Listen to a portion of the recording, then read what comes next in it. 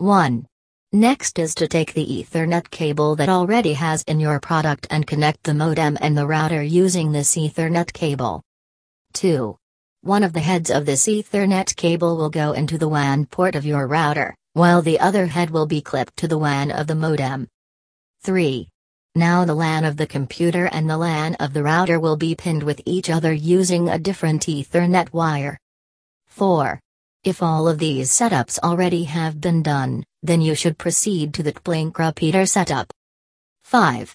Connect the TP-Link Wi-Fi extender to the electric outlet of your home, and link the TP-Link repeater to the computer using the Ethernet wire, and then open a web browser from the same computer that you have connected to the extender. 6.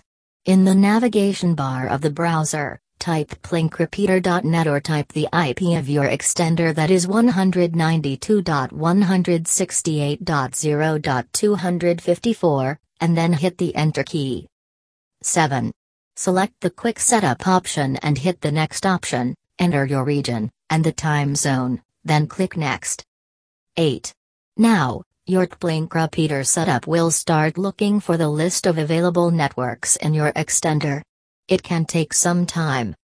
9. From the wireless network, select your Wi-Fi wireless network from the demonstrated wireless list, then hit the Next key. 10. In the next prompt, you have to give the details about the username and the password of your TP-Link extender setup. Make sure to enter the correct password and the username. If by chance, you would enter the wrong password or the username, then it would not let you log into the web-based interface of your TP-Link extender. Tap Next and then again Next, then finish the process by tapping the option Finish. Now your extender has been connected with the Wi-Fi network of your router and will start broadcasting the Wi-Fi network. Now take the extender and set it to the location where you feel less Wi-Fi approachability.